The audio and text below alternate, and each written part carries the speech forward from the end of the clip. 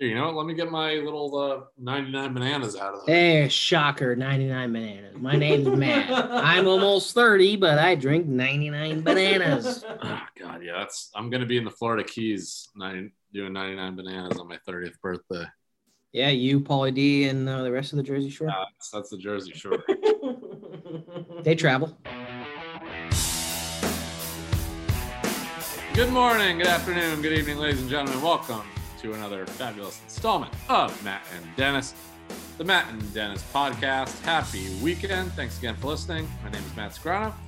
I am joined, as always, by my good friend and co-host, Mr. Dennis Vinci. Dennis, happy weekend. Happy Friday. How you doing tonight? Yo, buddy. I'm chilling. I'm doing well. That is good. It's not good. That's bad. That's chilling. That is a start. What? Is that good? You said you're chilling. You didn't say I'm doing good. Yeah, no, yeah, I guess that's good. Yeah, I'm not bad. No one's bad when they're chilling. Yeah, typically unless they're like bad. No, historically chilling is a good thing if you're doing that. Yeah, I try to keep it with the times. I'm a man of the people. The kids, as they say. Well, Matt, man of the kids.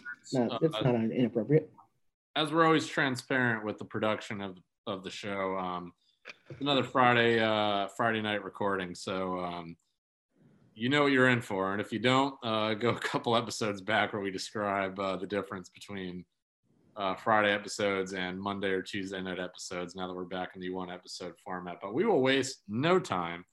We'll get right into it because, like I mentioned before we started, this topic is still a little stale in terms of this week, but in terms of next football season and in terms of the history of football season and a few select football athletes, this will go down in history. We just missed another Super Bowl. Was it 55, 56? 55. Super Bowl 55 between the Kansas City Chiefs and the Tampa Bay Buccaneers. The Tampa Bay Bucs win. And not only was an upset in Vegas, in the minds of Vegas at least, but also was not even remotely close to the way anyone, myself or Dennis had it. Dennis had the Bucs, so Dennis is the winner of one prediction this year. And wow. I did have the Chiefs. I had the Chiefs 34-20. Dennis, I believe you had the Bucs 38-33, I think, something like that. Something like that. And well, Dennis was right about the Bucs, and I was wrong about the Chiefs. Neither one of us was remotely close to the score. I guess, Dennis, you were the closest in terms of where you thought the Bucs would be with their score, but neither one of us were even remotely close to where the Chiefs were at. I'll just say, and we'll dive into it here in a second. But well, to be fair, I won. You did. When you go 2 out of 3, you took the Chiefs, which means you were taking them with the points, and you took the over. Yeah. I took the Bucs, of course, being the underdog, and we're not going to hit on the over because the Chiefs couldn't score a touchdown. So I hit 2 out of 3. Yeah, I'm talking from like a general sense of the entire season and the post. You know as well as I do, as someone that is deep into DraftKings and online sports betting, and now I have been down that rabbit hole as well, unsuccessfully. But I have won what we did for Super Bowl predictions. I hit 2 out of 3. You did. You hit none. Do you want to take this moment to thank anyone? No, because I still didn't hit my parlay for the Super Bowl night. I should have doubled down on the point spread. I should have doubled down. I should have probably taken the money line, just thinking the Bucs would have won. But instead, I decided to wrap a bunch of things into a parlay and didn't hit because nobody threw for 300 yards because the Chiefs sucked. And Brady didn't have to throw for 300 yards. He did what Brady does, game manager. We'll go more to our new unhealthy sports betting segment of the show, and we'll dive more into what worked and what didn't work in the Super Bowl. But again, I think the big story – I mean, there's a couple of big stories. I don't know which one's bigger. One that we all knew whether Tom Brady came out and won or lost, he was still going to be the GOAT regardless. And is the bigger story that Tom Brady is even more of the GOAT than we thought he was?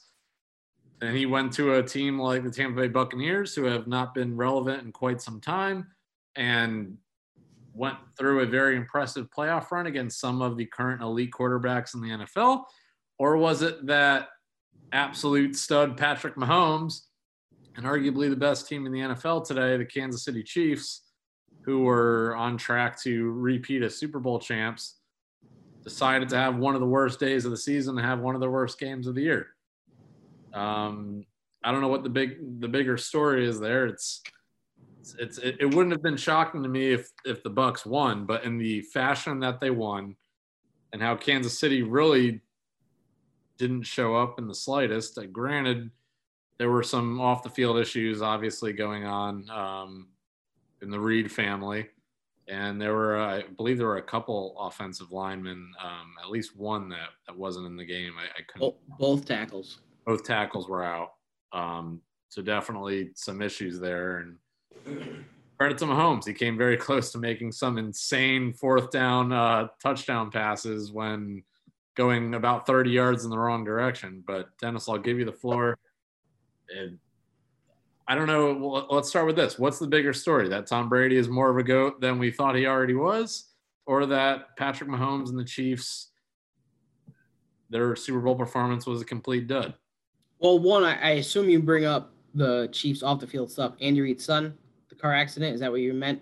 Yeah. So glad that everything is okay on that front. That nothing. It's not okay, and it's still. No, it's awful, but all right. I guess we can wait. We don't know exactly what's happening, but look, it's not the biggest storyline. Was it Brady winning again, or was it the Chiefs not showing up?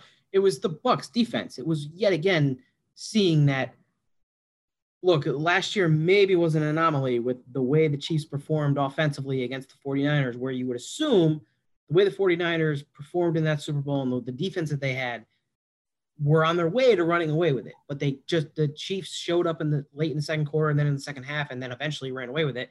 And it was Patrick Mahomes making incredible plays and Tyreek Hill getting open in space and having Travis Kelce and having a running game with Damian Williams, who came out of nowhere after the Kareem Hunt issues that they had. But this year, it was, again, it's the defense. Go back in history and look at your Super Bowl champions. The defense makes an impact on the game, and that's what the Bucs had. And we talked about this going into this, where I was confident in the Packers because I was confident in their offense to score points, but their front seven to get enough pressure on opposing offenses to make it difficult for them to compete with their high-octane offense. The Bucs showed that Tom Brady didn't have to do much, and the running game got better and better each week. And this is one, we'll bring in the gambling aspect. One of my parlays was Leonard Fournette running for 45 yards. I thought that was a shoo-in. He ran for well more than that and scored a touchdown. The dude was off the hook in the postseason in every week. And he only got better as the season went on in the late weeks and then through the postseason. But it's the defense. It's what Shaq Barrett did. It's what Devin White did. Again, I've talked about Devin White every week on this podcast through the postseason. And I continue to talk about it because I wanted the Giants to draft him. And he wasn't there because the Bucs took him for the pick before. And then, of course, we took Daniel Jones, which we were probably always going to take. But we're seeing how good Devin White is.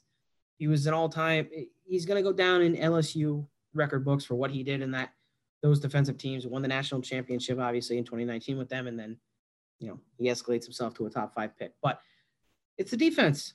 It's the stupid thing we say every time. Defense wins championships. Well, yeah, they do. They dialed up something special defensively, and they did everything they could to get after Patrick Mahomes. And Patrick Mahomes is still so good that he was still able to scramble, still able to get out of the pocket, still able to attempt to make awesome plays, but couldn't do it. And it's the Tampa Bay defense. Tom Brady did what he did. He was fine. He was good. But it was just good offensive play calling from Byron Leftwich and Bruce Arians, and it was Brady doing Brady. There were a couple of Gronk touchdowns where he's just open in the flat in the first touchdown. That's just good play calling. They were looking at Mike Evans. Well, they're going to cover Mike Evans. Well, they're looking at Chris Godwin. They're covering Chris Godwin.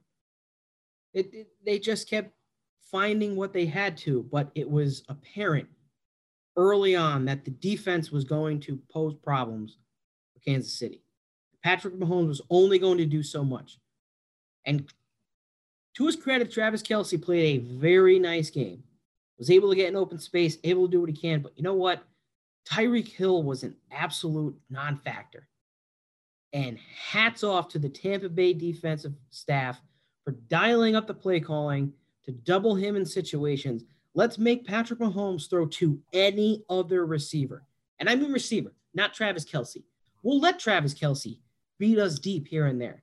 Yeah. But you're not going to beat us in a slant or a streak or some post play with some fast receiver from Hardman, Robinson, or Hill. None of them were relevant in this football game. So it's the defense. And it was constant pressure from the front seven from Tampa Bay. And that's what it was. And I'm going to be honest, and I'm going to say it right now, because we'll look towards the future afterwards. I'll give you the floor after this. You want to say anything? You want to move on? If Tampa Bay is able to sign Shaq Barrett, which they absolutely should, this team's going to look very similar next year in 2021.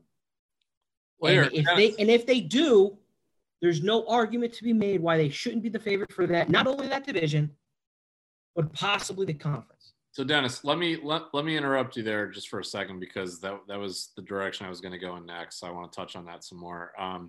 One thing I could just say from at least my perspective, as I said, and I couldn't tell you which episode it was, but way back when I think it was one of our first episodes after it was announced that Tom Brady was going to Tampa, as someone that lived in Florida for years and went to Tampa frequently and saw the sports environment or lack thereof, the biggest thing they've had going for them. I mean, obviously, you know that Tampa has, other than an NBA team, teams in all the predominant sports or leagues. They have the Lightning, they have the Rays, they have the Bucks, they have a major D1 school there and University of South Florida.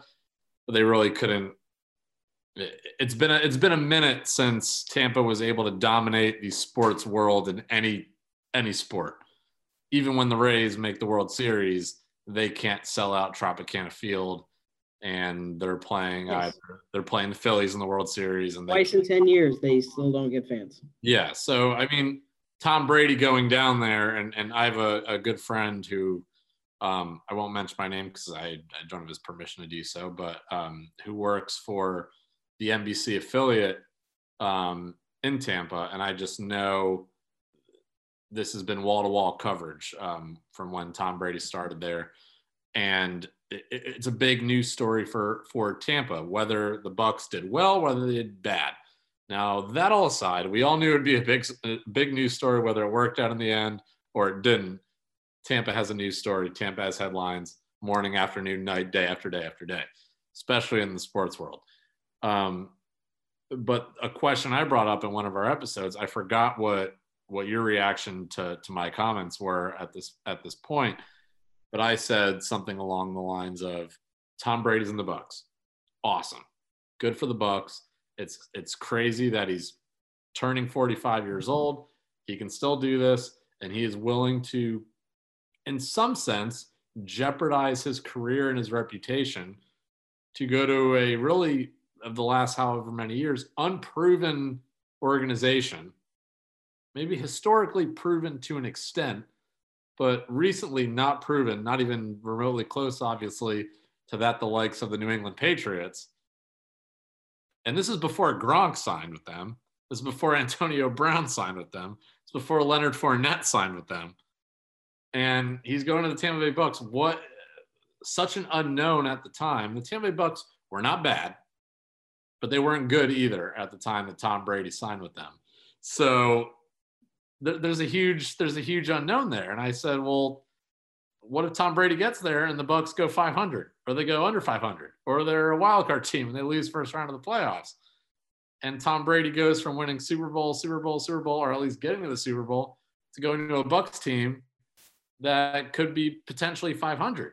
And at the beginning of the season, maybe even halfway through, that's what it looked like. That's what the Bucks would be. They were struggling against teams that were better than them, against teams that were worse than them. They were struggling home and away. Tom Brady looked all right, but didn't look like he knew how to utilize his weapons, because obviously you have an established coach, an established Tampa coach, and Bruce Arians. Shout out to Temple. But like I mentioned a week ago, you have a smorgasbord of weapons offensively and defensively. That's great, but none of them have played with each other. And a lot of them, AB and Leonard Fournette, who joined halfway through the season, don't have experience playing with each other, don't have experience playing with Tom Brady. So how does that work out? And it really did not work out for a long period of time. But I mean, if you have so many good players together, you're not going to be terrible. So it'll work out to some extent, but not to a Super Bowl caliber, Super Bowl winning team. So we both said Tampa Bay is good, but then it gets to a point and we're like, oh, Green Bay Packers, driver's seat. And then you get to the playoffs and Tampa Bay Buccaneers look better and better. So I give Tom Brady a lot of credit. I will eat, as we have in the past few weeks, a certain amount of crow that we said this Tampa Bay Buccaneers project may not be what we would call a mess, but it's probably not going to work out. And Tom Brady, as the league knows Tom Brady, probably can't beat Tom Brady with a team like the Tampa Bay Buccaneers. They built a team around them. They went through growing pains with this group of guys from every level of experience, and they made it work. So credit to Tom Brady, credit to the organization, credit to all of them. They made it work. And with that, Dennis, I want to ask you kind of touched on it right before you passed the mic over to me. Kansas City Chiefs were the favorite to win this game right up to kickoff. All year preseason, right up to kickoff of the Super Bowl, were favorites to win the Super Bowl, whether it was Tampa Bay or another team. Once it was Tampa Bay, they were still favorites. What does this mean? You kind of touched on it for Tampa. What does this mean going forward through the offseason, through next year, for Tom Brady, for Patrick Mahomes, for the Chiefs and the Bucs? What does this mean in the upcoming season and maybe the next couple of years? Nothing. It means nothing. I think the easy headline, maybe it's not easy, but it's probably what people have discussed, is Aaron Rodgers got to a Super Bowl. Steelers won it. Or no, they won it. They beat the Steelers. They're going to get back. Aaron Rodgers is one of the best quarterbacks in the NFL. His Packers team is incredible. Look what the coaching staff's going to do. They'll be back. Well, he hasn't been back. That's probably the most recent example that I can give. So Patrick Mahomes, they got to the Super Bowl. They won it. They look great. They get back. They look awful. Will they get back? Yes, they will get back. They will get back. There's too many playmakers offensively. They're doing a good enough job signing guys and managing contracts and keeping guys like Chris Jones on the defensive line, Tyrann Mathieu, who admittedly had a terrible game, and I don't know what was going on with the jarring on the field with Brady and whatnot. He's still one of the top safeties in the NFL. The team's going to be back. They'll be fine. They'll be absolutely fine. Look, they got smacked in the face in the Super Bowl. It is what it is. You know what? You faced the GOAT. You faced the greatest to ever do it. It's finally time to admit, I'm sorry. And I'm one of them. I was in college doing a stupid radio show saying that the Patriots dynasty, this era, it might be over. It was not over. It was not over in college when we were in graduating in 2014. It wasn't over when they lost to the Eagles a couple of years ago. It's Tom Brady. It's the Tom Brady effect. And what you talked about. We talked about when they signed. Look, the Bucs have some, on paper, some good offensive players. Their defense is young, but it's growing. Well, look, they brought in a whole new coaching staff. They bring in Tom Brady, who's going to elevate the locker room. It's a great football team. The Chiefs are a great football team. Look, is it really concerning to see a team like the Chiefs not score a touchdown in a game? Yes, it is. But you still have Patrick Mahomes. You still have the offensive weapons that they have. There are still enough pieces defensively. They will make changes. They will upgrade the defense. You still have Andy Reid, who is one of the best offensive minds ever in the NFL game. I'm going to say ever, because as far as I know, as far as I've been watching the NFL consistently since 97, 98, Andy Reid's been a staple in the National Football League. And he's been now to 3 Super Bowls. So to me, that's one of the best minds the NFL can have. The Chiefs are fine. There's no reason for panic. There's no, are they ever going to get back again? Maybe they won't. The NFL's really hard. The NFL's only getting hard. The AFC is only getting more difficult. Look at your own division and what Justin Herbert did, winning Offensive Rookie of the Year. He's in your division. He's really good. Look, the Broncos, they're building. They're getting there. I think the Raiders have pieces they are getting there. The AFC North, Lamar Jackson, Joe Burrow, Baker Mayfield. Can the Browns build on their success? The AFC South, it's kind of up in the air at this point. I don't know where the Colts are going quarterback-wise and what their team is doing. I don't know if Deshaun Watson will be in Houston, which we will get to, which is an absolute dumpster fire. The Jags with Urban Meyer, who knows what they will build. And then the AFC East, we know the Bills have quickly become one of the better teams in all the NFL. Outside of them, the Dolphins are right behind them. See, the AFC is they still have great teams. And that's not to mention what you have to do against NFC teams. Yeah, the Chiefs are fine. It's one bad game. It's one of these. To me, I look at this and yes, it's a different perspective because it's a team that is so high-powered offensively, and they're only going to muster 3 field goals. But the Patriots were 18-0. The Giants come in at 9-7 and win the Super Bowl. Oh my God. Are the training wheels off? Are the tires flying off the sides for the Patriots? How are Bill Belichick and Tom Brady going to come back from this? What are they going to do? You know what they're going to do? They're going to win a bunch of more Super Bowls. They're going to continue to win the AFC. They're going to continue to host playoff games because they're going to be the number 1 seed. And maybe the Ravens or the Steelers can upset them at home. The Ravens only once, by the way. So the Chiefs are fine. Well, here, Dennis, on the topic of Patriot runs, I just really quick, so we got a few more topics and we're already running out of time. But I brought this topic over a text a couple days ago. I don't typically watch First Take, and if I do, it's because I turn on YouTube and I see clips of what they were talking about. But I just saw, I get it. And we've talked about, like, you and I try to stay, because this is a career we're trying to get involved with, but you and I stay away from, for the most part, saying, why would this analyst say this? Why would this broadcaster say this? But they went into a conversation. Max only unless the great Dan Orlowski says that we should trade the whole damn farm for Deshaun. So I see this Max Kellerman, Marcus Spears. Is that his name, right? Yeah, Marcus Spears. Marcus Spears. I see this, and they say, what was the better run? Eli Manning against the Patriots, or no? It was like, was Tom Brady's playoff run this year the best of all time? I forget what the question was, but it was something to that extent. And Max Kellerman says, no. I mean, while Tom Brady's run this year was incredible because he's 45, global pandemic, he went against Patrick Mahomes. 45. He's 42. 42. He's 43. I'll have to Google it. He's not 45. I'll pull up his exact age right now. But regardless, that's not the 43. So he's 43. Excuse me. And Kellerman's like, well, he's 43. He went against Mahomes. He went against Aaron Rodgers. Went against Drew Brees. He did all this stuff. He's 43. It's a pandemic. You have no offseason. That's awesome. I'm not discrediting any of that. That's great. It's a tremendous run. Tom Brady's the GOAT. No one's saying he isn't. That's historically an amazing run. But and Max Kellerman said those things and said, well, Eli Manning's run, both of them in the Super Bowl against the same team, obviously the New England Patriots, were the better run.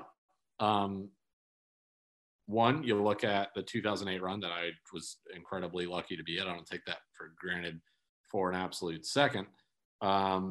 But Eli Manning goes on 4 road games against still a fantastic quarterback of the Green Bay Packers and Brett Favre, the GOAT Tom Brady on an 18-0 team, which was going to go down as one of the best teams. Max Kellerman made this point with Tom Brady, the New England Patriots. You play Tony Romo, who at the time, arguably a better quarterback in the NFL. Tony Romo, arguably a better quarterback for the Dallas Cowboys than Dak Prescott. Tampa Bay Bucks, that is what it is. But you go on 4 road games against those quarterbacks as a wild card team, and you finish it off beating the 18-0 New England Patriots against the GOAT Tom Brady. Sorry, that's the better run. The thing that blew my mind, and this is where it's like so tough when you want to get into a career in sports broadcasting or just broadcasting in general, when Marcus Spears gets on there, and he has history with the Dallas Cowboys, so I know he's not going to give Eli any credit, but he gets on there and spends, they give like an allotted amount of time. All right, now you go. Stephen A. could talk for forever. Then, all right, you go. Marcus Spears just gasps, puts his hands on his face, takes his glasses off, wipes his sweat off his forehead, gasps some more, doesn't say, Max, why are you saying this, Max? Are you really going to respond?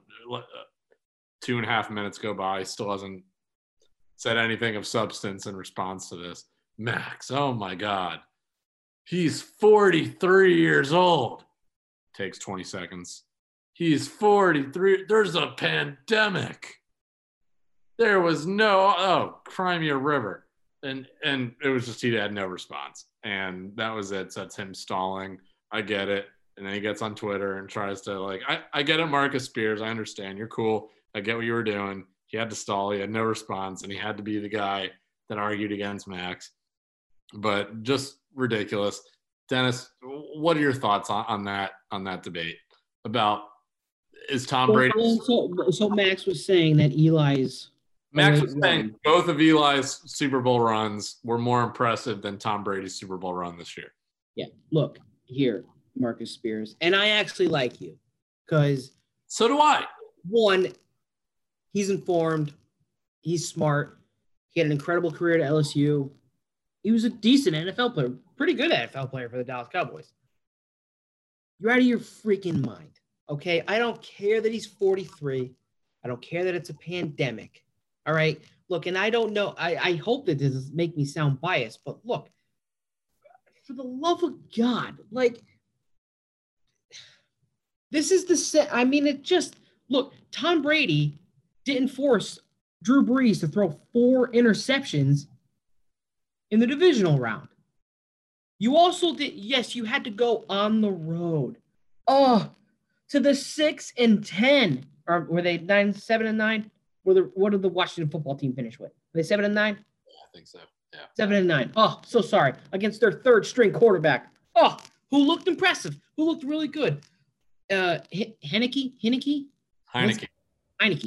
And he got a great deal out of it. He got a nice contract out of it. I'm all for it. Eli didn't face a 3rd string quarterback in the first round of the playoffs on the road. He went to Tampa with Tampa Bay fans, a pretty good Tampa team. A Tampa team, by the way, that won the division with a winning record. They weren't 7-9, okay? And the Giants dominated. Let's go on the road now to our division rivals, to the Dallas Cowboys and Tony Romo. Now, yes, typical Giants fashion. We're letting them drive all the way down the field. Thank goodness for R.W. McQuarters to intercept Romo in the end zone to force us to the next round. Then let's go to the frozen tundra, literally the frozen tundra, as Tom Coughlin can't feel his cheeks, and we're going to beat Brett Favre, a Hall of Fame quarterback. I know Aaron Rodgers is a Hall of Fame quarterback, but I'll tell you what, our defense didn't make Aaron Rodgers look, or Brett Favre look like what your defense made Aaron Rodgers. It's totally different. It's totally different. And the same thing, we're talking, Patrick Mahomes. We're talking about Tom Brady. We're talking about a guy who already had 3 Super Bowls. We're talking about a football team who is going to go down as one of the greatest of all time because they were 18-0. Brady was the first to throw 50 touchdown passes in a season, breaking the record. Randy Moss had, 23 or 24, breaking the record.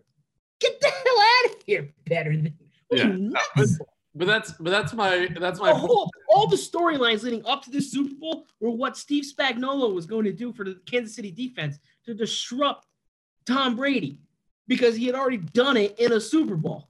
Yeah. And he didn't do a good enough job in this Super Bowl, but he didn't have Michael Strahan, Justin Tuck, Matthias Kiwanuka, Antonio Pierce. Come on. Yeah, and Dennis. I understand ESPN has to make their case. I understand he has to be Joe Cool, taking his big old glasses off that he probably doesn't need. They're probably just freaking readers. Max. And Max is a New York guy. I love Max. He's a little out there, but he's a New York guy. Come on.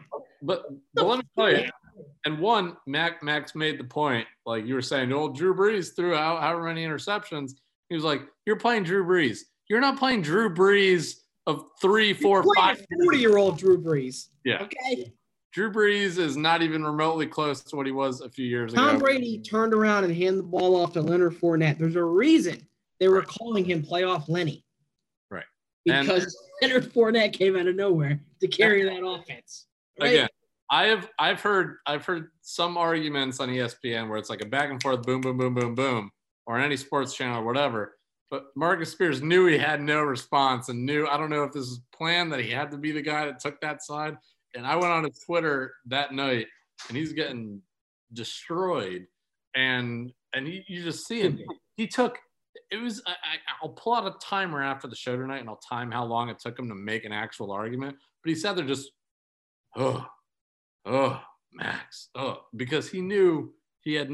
There's no response to that. Anyways, would be my response to him if I was in this argument with him. Do you know the conversation we would be having for Tom Brady at the age of 43 to win a Super Bowl, and he was also part of a team that is the best team of all time at 19-0? Well, guess what? He's not part of the best team of all time at 19-0 because of Eli Manning and the Giants. And yes, the defense won that Super Bowl. They were vital for that playoff run. But Eli made critical throws down the stretch, ice water in his veins that season. Now, yes, he did throw a ball to Asante Samuel that he should have caught for an interception. We would not be having this conversation. But Asante Samuel didn't make that catch. So Eli still escaped the sack on third down, threw it to David Tyree, and then threw a wide open pass to Plexico Burrs, and the Giants win the Super Bowl. Yep. All right, well, Dennis, we'll move on. We'll stay in football, though, but we will move on. And so news as of today, I believe, as of this afternoon, the Houston Texans, what else could go wrong for them? Well, they announced today that they are releasing J.J. Watt.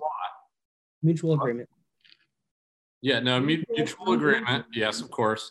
But J.J. Watt, pretty much the pride of however many years now of the Houston Texans, of really the city of Houston in some sense, considering all of the local community work he has done for that city. Obviously will be felt for years to come and what he did there, but now he is gone, and what can be only put as one of the worst off seasons in recent football memory, and one of the Houston Texans were never in sports. They lost James Harden too. All of sports history. Right, but about specifically the Houston Texans. The Houston Texans, from their beginning in the NFL, obviously had a rough going with David Carr, but the Houston Texans were never the pit of the NFL in terms of the product on the field, in terms of the front office and the organization as a whole. But right now, I mean, the Houston Texans are giving the Jets a run for their money as organizations in disarray. And they get a new, their president resigns. They get a new coach. They get a new GM. The organization did not consult with star quarterback Deshaun Watson as he had requested, which, I mean, it's not up to him, obviously. But when you have your star quarterback, typically that's something you want to consult with him and at least do your best to comply with his questions and demands. And just everything Houston has done has seemed to either piss off the team or the community Now you have J.J. Watt leaving, and it's been a when it rains it pours type of situation in Houston. 12 teams reportedly have shown some type of interest in J.J. Watt. The teams that have shown a significant interest include, but not limited to, the Browns, the Steelers, the Bills, and the Titans. But again, this the just because of really off the field front office issues, ethical issues, in the world that we're in right now in terms of sports with social justice and just kind of trying to change the culture of a lot of organizations in sports, Houston going in the wrong direction. And now from that standpoint, Houston, when they bring in whatever team, assuming Deshaun Watson is not their quarterback, is starting from scratch. And J.J. Watt is going to go to a team, and whatever team that may be is not only going to get a good athlete, they're going to get a good humanitarian and a good person. But the Houston Texans, it seems like it's one thing after the next, and they can't get out of their own way as an organization. I don't know how much of it is on Houston. I feel like it's more of a mutual parting. I think it's them not wanting to pay. I think it's them wanting a salary dump. I think it's them knowing that Deshaun Watson will not be there in 2021, so they are completely in rebuild mode. So let's dump these fat contracts that we have. At the same time, the teams that you mentioned, absolute plus to grab J.J. Watt. Is he in his 20s and a perennial Pro Bowler? No. He's still got Pro Bowl talent, though. And he's got locker room-esque,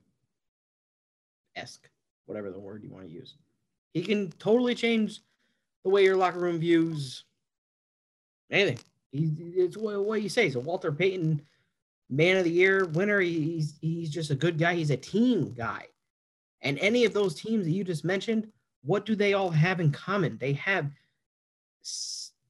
pretty solid defensive units, and they're playoff perennial teams. So they become even better with him. I think the Texans are looking at this as a win-win.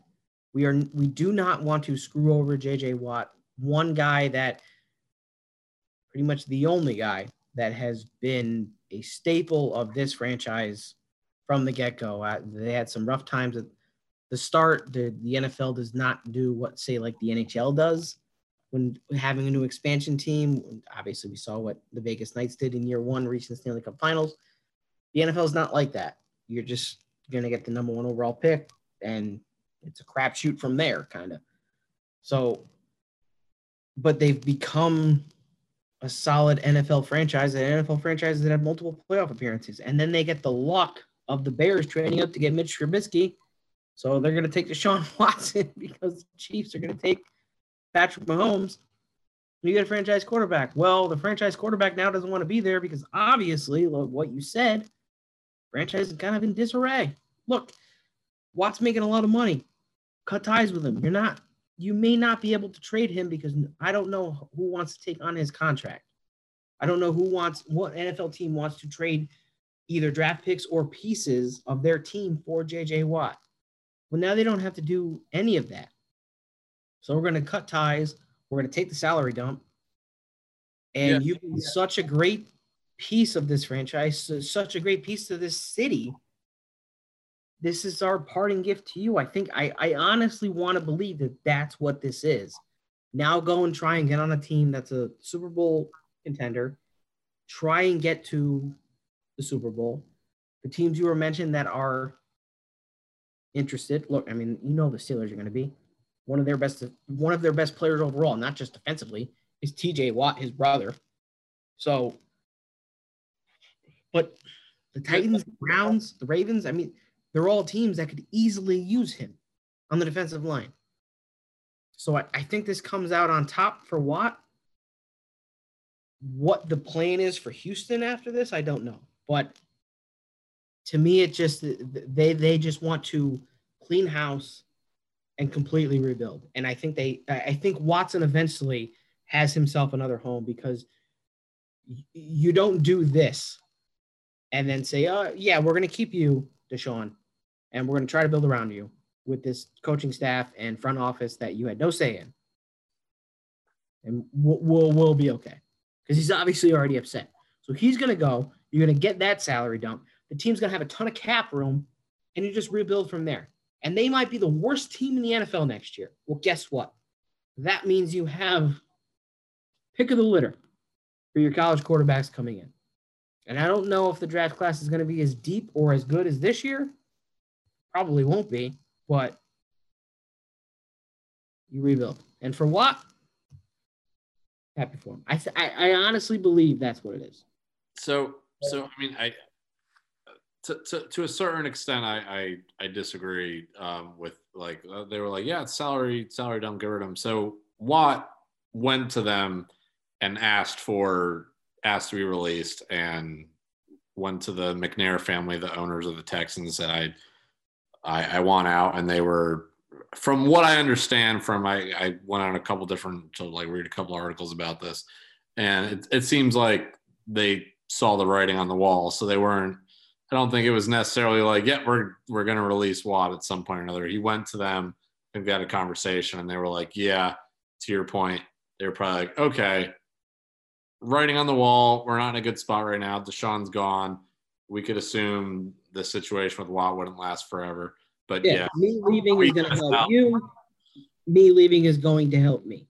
Right. So it's like probably not ideal for them, but yes, in the grand scheme of things, we got to start this rebuilding process. We got to be realistic. It saves us some money. Watt gets out of here, and we start anew. So, I mean, good in that respect. Still not an ideal situation by any means for Houston. I don't think if you talked to them a year ago, they would have been like, yeah, our star quarterback is going to be refusing to play for us, and JJ Watt, the pride of our team, is going to have a meeting and request to leave. And I don't think they would have saw that coming, or at least hope for that to happen. But we'll keep an eye on the JJ Watt situation as it continues. And I mean, keep in mind, and this is a quote that's been on ESPN for all day today. They've been throwing it out there. It's a quote he had at the end of November where he's like, I want to win a championship, but said it in the context of, I'm not winning one in Houston, so throw me wherever you want to put me. And he's since put out a video response on his social media accounts. So feel free to watch that if you will. Dennis, you wanted to talk about college football? I have 2 more topics to go into now. College football? Or, excuse me, college basketball, sorry. Let's say. As I talk football, we talk recruiting. We can talk about Arizona State, Penn State, Arizona. There's a couple other schools that have more than 300 scholarship offers out to recruits. And yes, if anyone did not know, college football teams can offer 25 scholarships per year. It just goes to show you how bad COVID is affecting college football right now. There are multiple schools with over 250 offers out. I'll just be honest, not that they're listening to this podcast.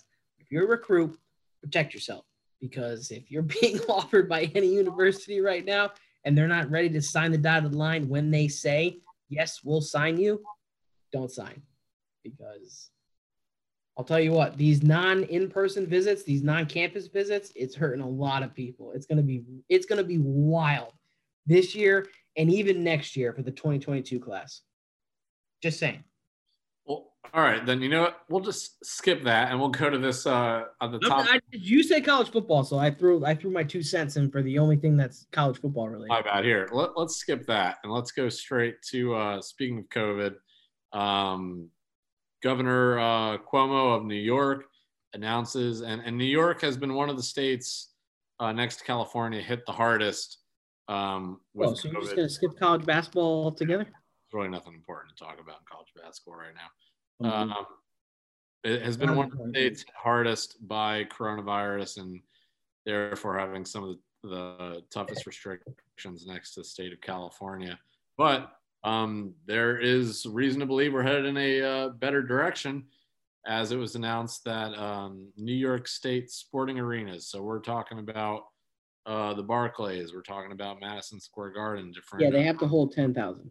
Different college arenas in the area are able to get to 10% capacity starting February 23rd. So we're not there yet, but that is a start. And in terms of vaccinations, in terms of the situation in New York City, New York State, and around the country, there is, and as the temperature you would think as we get halfway through February, towards the end, spring is on the horizon, you would think there's reason to be optimistic. Is there, Matt? I think so. We didn't hit a pandemic till the middle of March. Yeah, but there wasn't a vaccination. The temperature's rising. What's wrong with you? There wasn't it gets warmer. And yet we hit a pandemic. Yeah, but when it got houses for 2 weeks. Oh wait, 11 months. And then it got warmer in the summer. And the pandemic got slower. Things opened, and then it got cold again in the fall, and then shit hit the fan again. Excuse my language. Oh, family show. And throughout that entire period, there wasn't a vaccination. There wasn't anything. Now there is. So there's a light at the end of a tunnel. I don't know exactly where that tunnel is. Here's what I'll say, and not to go doom and gloom, because yes, again, talking COVID, which we have talked about for about a year. We talked about it right before we were hitting spring training with that first Korean or Japanese player the Red Sox had. We were kind of like making fun of it. They quarantined that poor guy. Taiwanese. He was from Taiwan. Taiwan. So, and that was kind of like the tipping point where we just went into COVID. But I want to ask you, because I'm going to go back to college basketball, because we're going to have to start talking about it eventually. I know you don't want to because your team is irrelevant, but college basketball is the only thing happening right now in the sport. And look, to the New York thing, that's great. It's great that fans are going to be able to get back to MSG, into the Barclays, especially for the Nets, because the Nets are, I mean, they're not a perennial favorite. They're a title contender at this point with the way that they built their team, because, again, we talked about Houston getting James Harden. Not playing very well, but. Well, Durant's out due to COVID or injury. I don't even know what it is. It's one or the other. I can't keep it all on track. But with college basketball, we're to the point where you need to start paying attention so we can have these in-depth conversations, because as this is kind of the week where the mass populace flips the script, turns the page to college basketball. There is no football left. We are done. Super Bowl is over. What is the thing to watch? It's college basketball. Well, when you turn on ESPN or CBS, you will not see Duke, North Carolina, Kansas, Michigan State. The Blue Bloods are out this year. North Carolina, they're 12-6 right now, but they're unranked, and if they lose a couple more, they might not make the conference. They might not make the NCAA tournament. But conference tournament-wise, I just want a thought from you as a fan of a team in the American Conference, a conference that it's honestly an entertaining tournament. The big conversation in college basketball right now is, will we have conference tournaments? And there are many teams, many coaches, many people believing that we should not have conference tournaments. There are teams like Gonzaga, who's the number one team in the country, undefeated. Mark Few's on record saying, I don't believe it's a good idea that we go to Las Vegas to play the WCC. Maybe we have the top three come to Spokane, which is in Washington, where Gonzaga plays. Gonzaga gets a bye, 2 and 3 play. Whoever wins plays Gonzaga. That's your conference champion. We don't have to bring everyone to Las Vegas. The Big Ten announced that they are not going to play in Chicago. They are going to play in Lucas Oil Stadium in Indianapolis, where the site will be for the Elite Eight and the Final Four and the national championship game this year. So that's big because they're already going to be there. Will the Big East hold play in Madison Square Garden? We're going to have fans there. Will they allow fans there because it's college athlete? I don't know. The Big 12, Baylor hasn't played in 2 weeks. They're not going to play till at the best a week from tomorrow. So this is being recorded on Friday night. Saturday, tomorrow is the 13th. They're not going to play till at least the earliest February The 19th. No, wait, 20th. Sorry, 20th. I can do math. February 20th. That's all. That's 25 plus days they haven't played. Michigan, who many are believing is the third best team in college basketball. That's a whole other argument we could play. Who's the third best team? Everyone's saying it's Gonzaga and Baylor because Gonzaga and Baylor right now are the only two undefeated teams. Big Power Five-ish. Not Gonzaga's a Power Five, Power Six, Power Six college basketball, but they're undefeated. Baylor hasn't played since the beginning of January. Michigan hasn't played since the middle of January. So it's all these arguments. What's best for the sport? If you're a team like Baylor, you haven't played, you're going to come back. Look, Florida State had to deal with a long absence. They came back. They lost some games. They got hurt in the rankings, but they bounced back. Villanova didn't play for 29 days. Came back, won some games. Then they got smacked in the mouth 2 days later. But then they came back as Villanova's Villanova.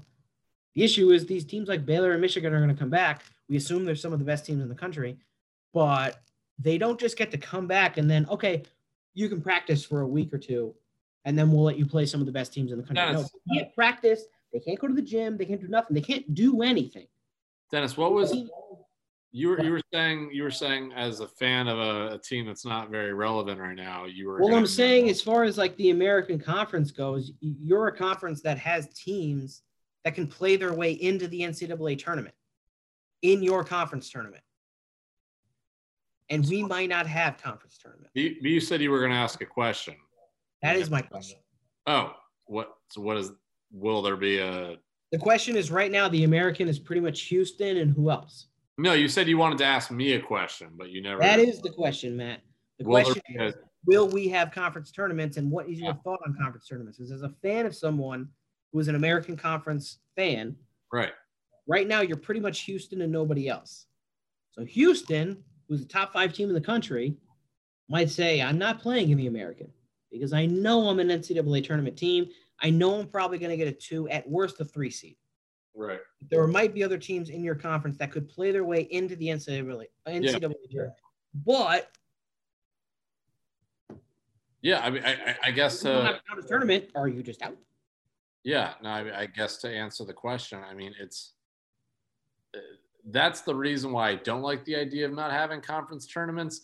But at the end of the day, we have to kind of sit around and say the situation in every sport, collegiate or professional, is awful. It stinks, and it's no one's fault. And it's a crappy, because like as a Temple fan, like you mentioned, we are like a game or two under 500 right now. We would make a conference tournament and we would have a legitimate shot at doing decent in the conference tournament. And that is because the majority of the American Conference could beat anyone in the conference. Houston would be the only team you could say is the best, who lost to East Carolina handedly. Yeah. On the off chance you play your conference tournament, you get to the conference final and play a Houston and keep it close. Do you not deserve a thought at being invited to the NCAA tournament? But if the American decides not to hold the tournament, you don't get those 3 or 4 games. Right. And that's what a lot of conferences have to deal with. So conferences like the American, the Big East, are 2 conferences where the Big Ten, anybody could win the Big Ten. Anyone could win the conference because there is no team. Part of that is just because the talent this year, the way it worked out. And the other part is, and again, I mention Temple all the time, but Temple, Cincinnati, one of the teams that's been in football and basketball. They're not very good this year. One of the best teams in the conference. Cincinnati went nearly a month without playing. Temple lost them today barely. Cincinnati went a month without playing a game. And and Dennis, we said this back around Thanksgiving, as it gets closer to March, and as March starts or we get into March, it's going to be a very interesting topic of conversation of how the tournament selection committee is going to be able to fairly pick this. And I think of all the years, just from a fan's perspective, from a TV and money-making perspective, when chances are, obviously the game is going to be in Indianapolis, I think there'll be some amount of fans in there. I think the COVID situation in a little over a month from now will be better. but it will not be to the level that we're going to be obviously having a full crowd or even half of a capacity. We'll probably have maybe 10, 20%, if that. But in the year that college basketball and NCAA would love great matchups, like getting North Carolina in there, like getting Duke in there, it's not going to happen because those schools are having terrible years. And I would say, oh, cut them some slack. Duke has had a rough go with COVID and changing their schedule around. And well, that's half of it. but, right. It's not even that you can't even use that as an argument because of how terrible Duke is. Neither is Michigan State.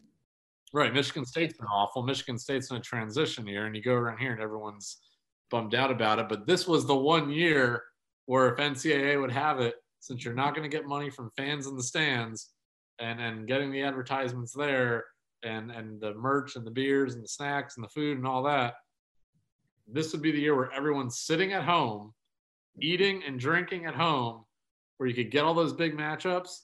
And the year that you need those big matchups, a lot of let's be real, Gonzaga, elite, incredible. They've been that way for 20-something years now. Not number one in the country, but they've been relevant in that conference, in that part of the country. Not many teams come out of that part of the country and are that elite in basketball as they have been.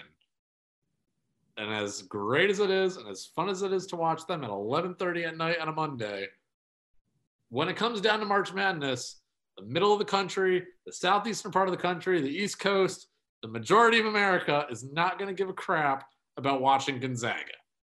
I'm not a UNC fan. I'm not a Duke fan. I'm not a Michigan State basketball fan. I'm not a Michigan basketball fan. No one is going to, they want those teams. They don't care about Gonzaga.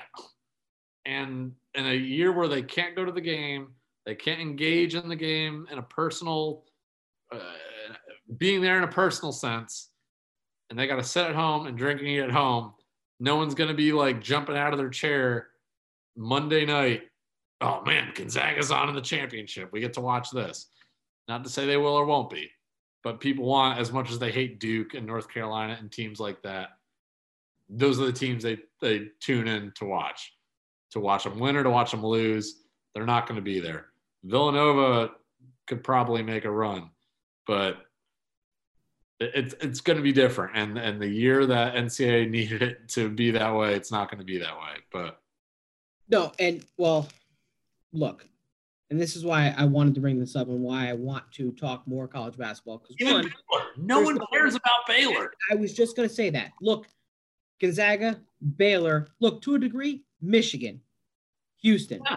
That's 4 of your top 5 in the country right now. I'm sorry, Houston? No one cares. The American. No one cares. Baylor? Nobody cares. I mean, don't get me wrong. They don't have the brand recognition that Oklahoma has. Kansas is your Big 12 team. Not Baylor. If there's a Final Four and Houston's there on a personal level, obviously you'll see me rocking a Houston shirt, go American Conference, hell yeah. But the general landscape, the general population of American college basketball fans in the United States are not going to care. But this is why I'm bringing this up now, why on February 12th when we're talking about this, because we haven't talked enough college basketball. And this is when the vast majority of sports fans turn the page to college basketball. Super Bowl's over. There is no football. There is no XFL to maybe hold some hype on to watch some football on Saturday or Sundays this year. It's college basketball.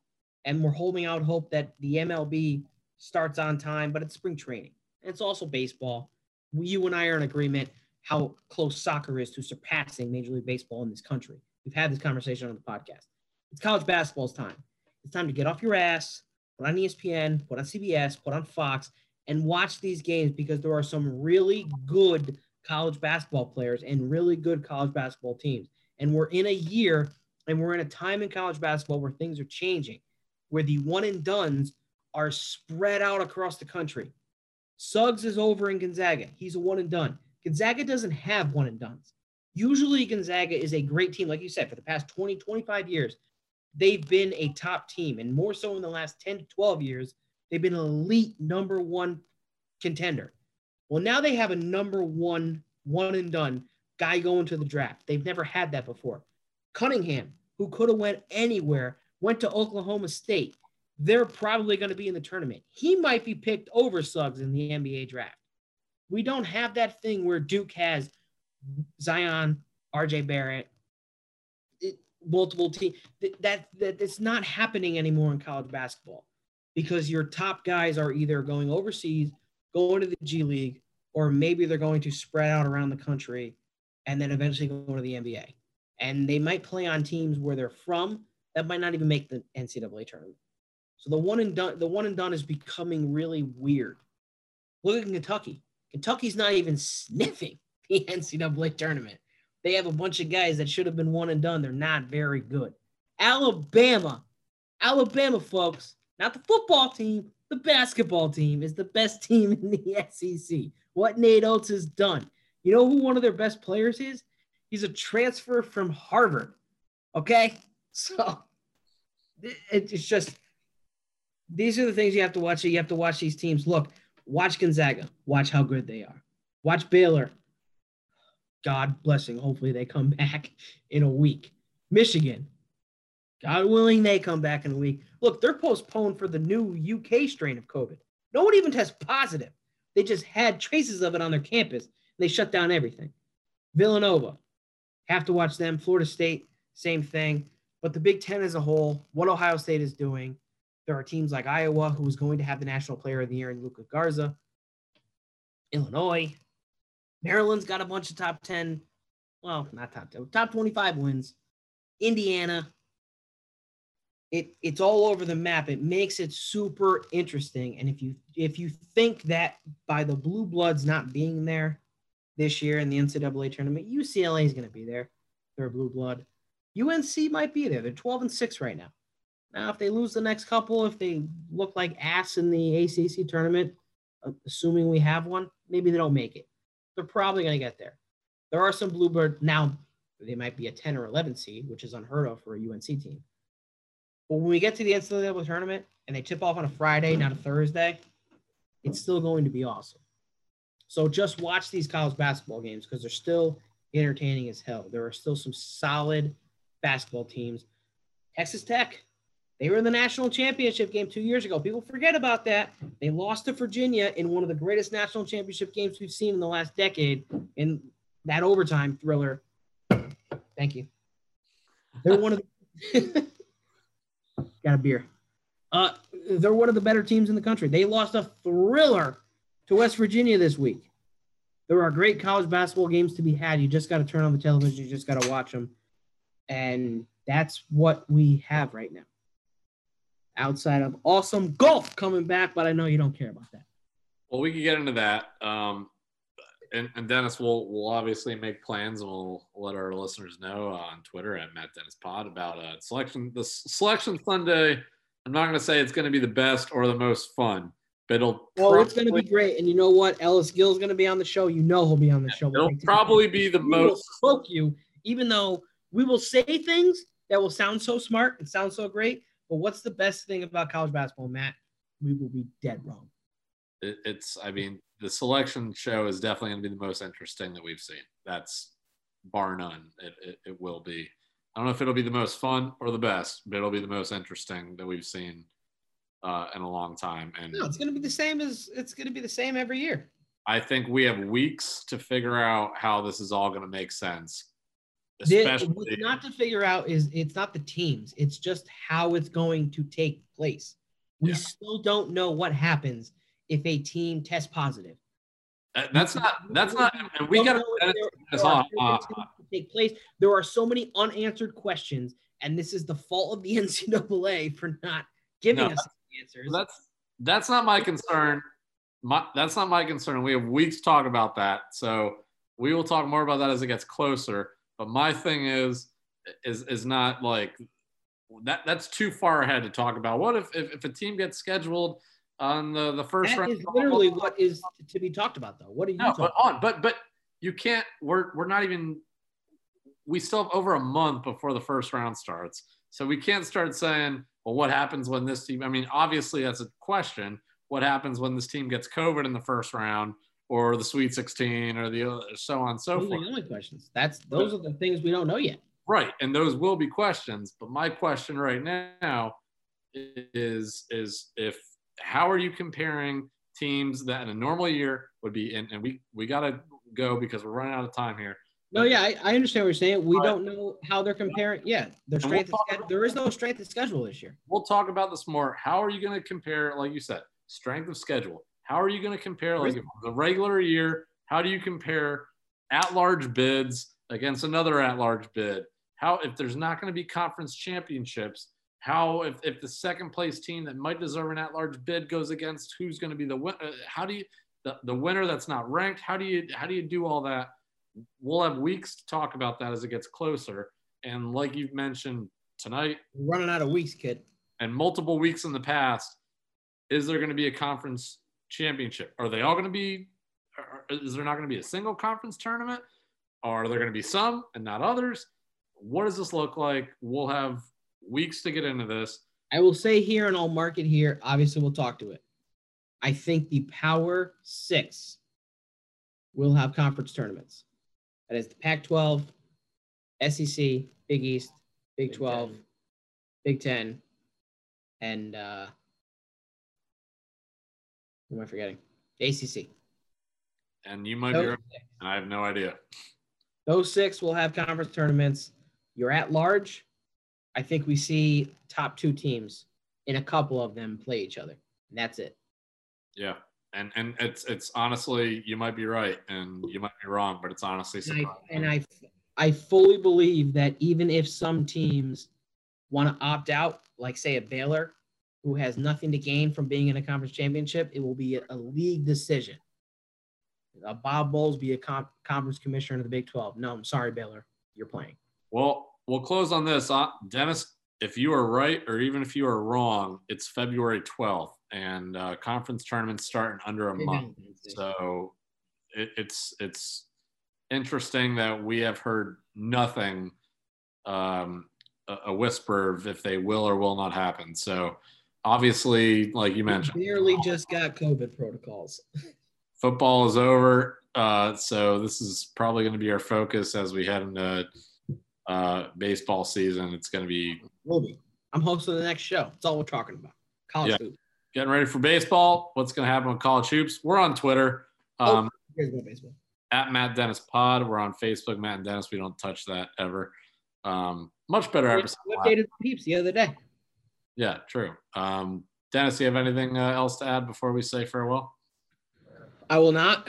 I don't like the hat that you're wearing. I didn't mention that in the beginning of the show. Your little tapestry in the background. It's fruity as always. So, of course, loving it. All right. Shout out to Chap, who was producing this show from about 5 feet away from Dennis. Yep. He's going to edit this episode too. So, who knows what it'll sound like. Shout out to Chap, our producer, even though he may have not known this. And for Dennis Vinci, I'm Matt Scarano. Thanks so much for listening again. We're at Matt Dennis Pod. Listen, Matt and Dennis, we will talk to you again next week. Dennis? I'm drinking Voodoo Ranger. Cool.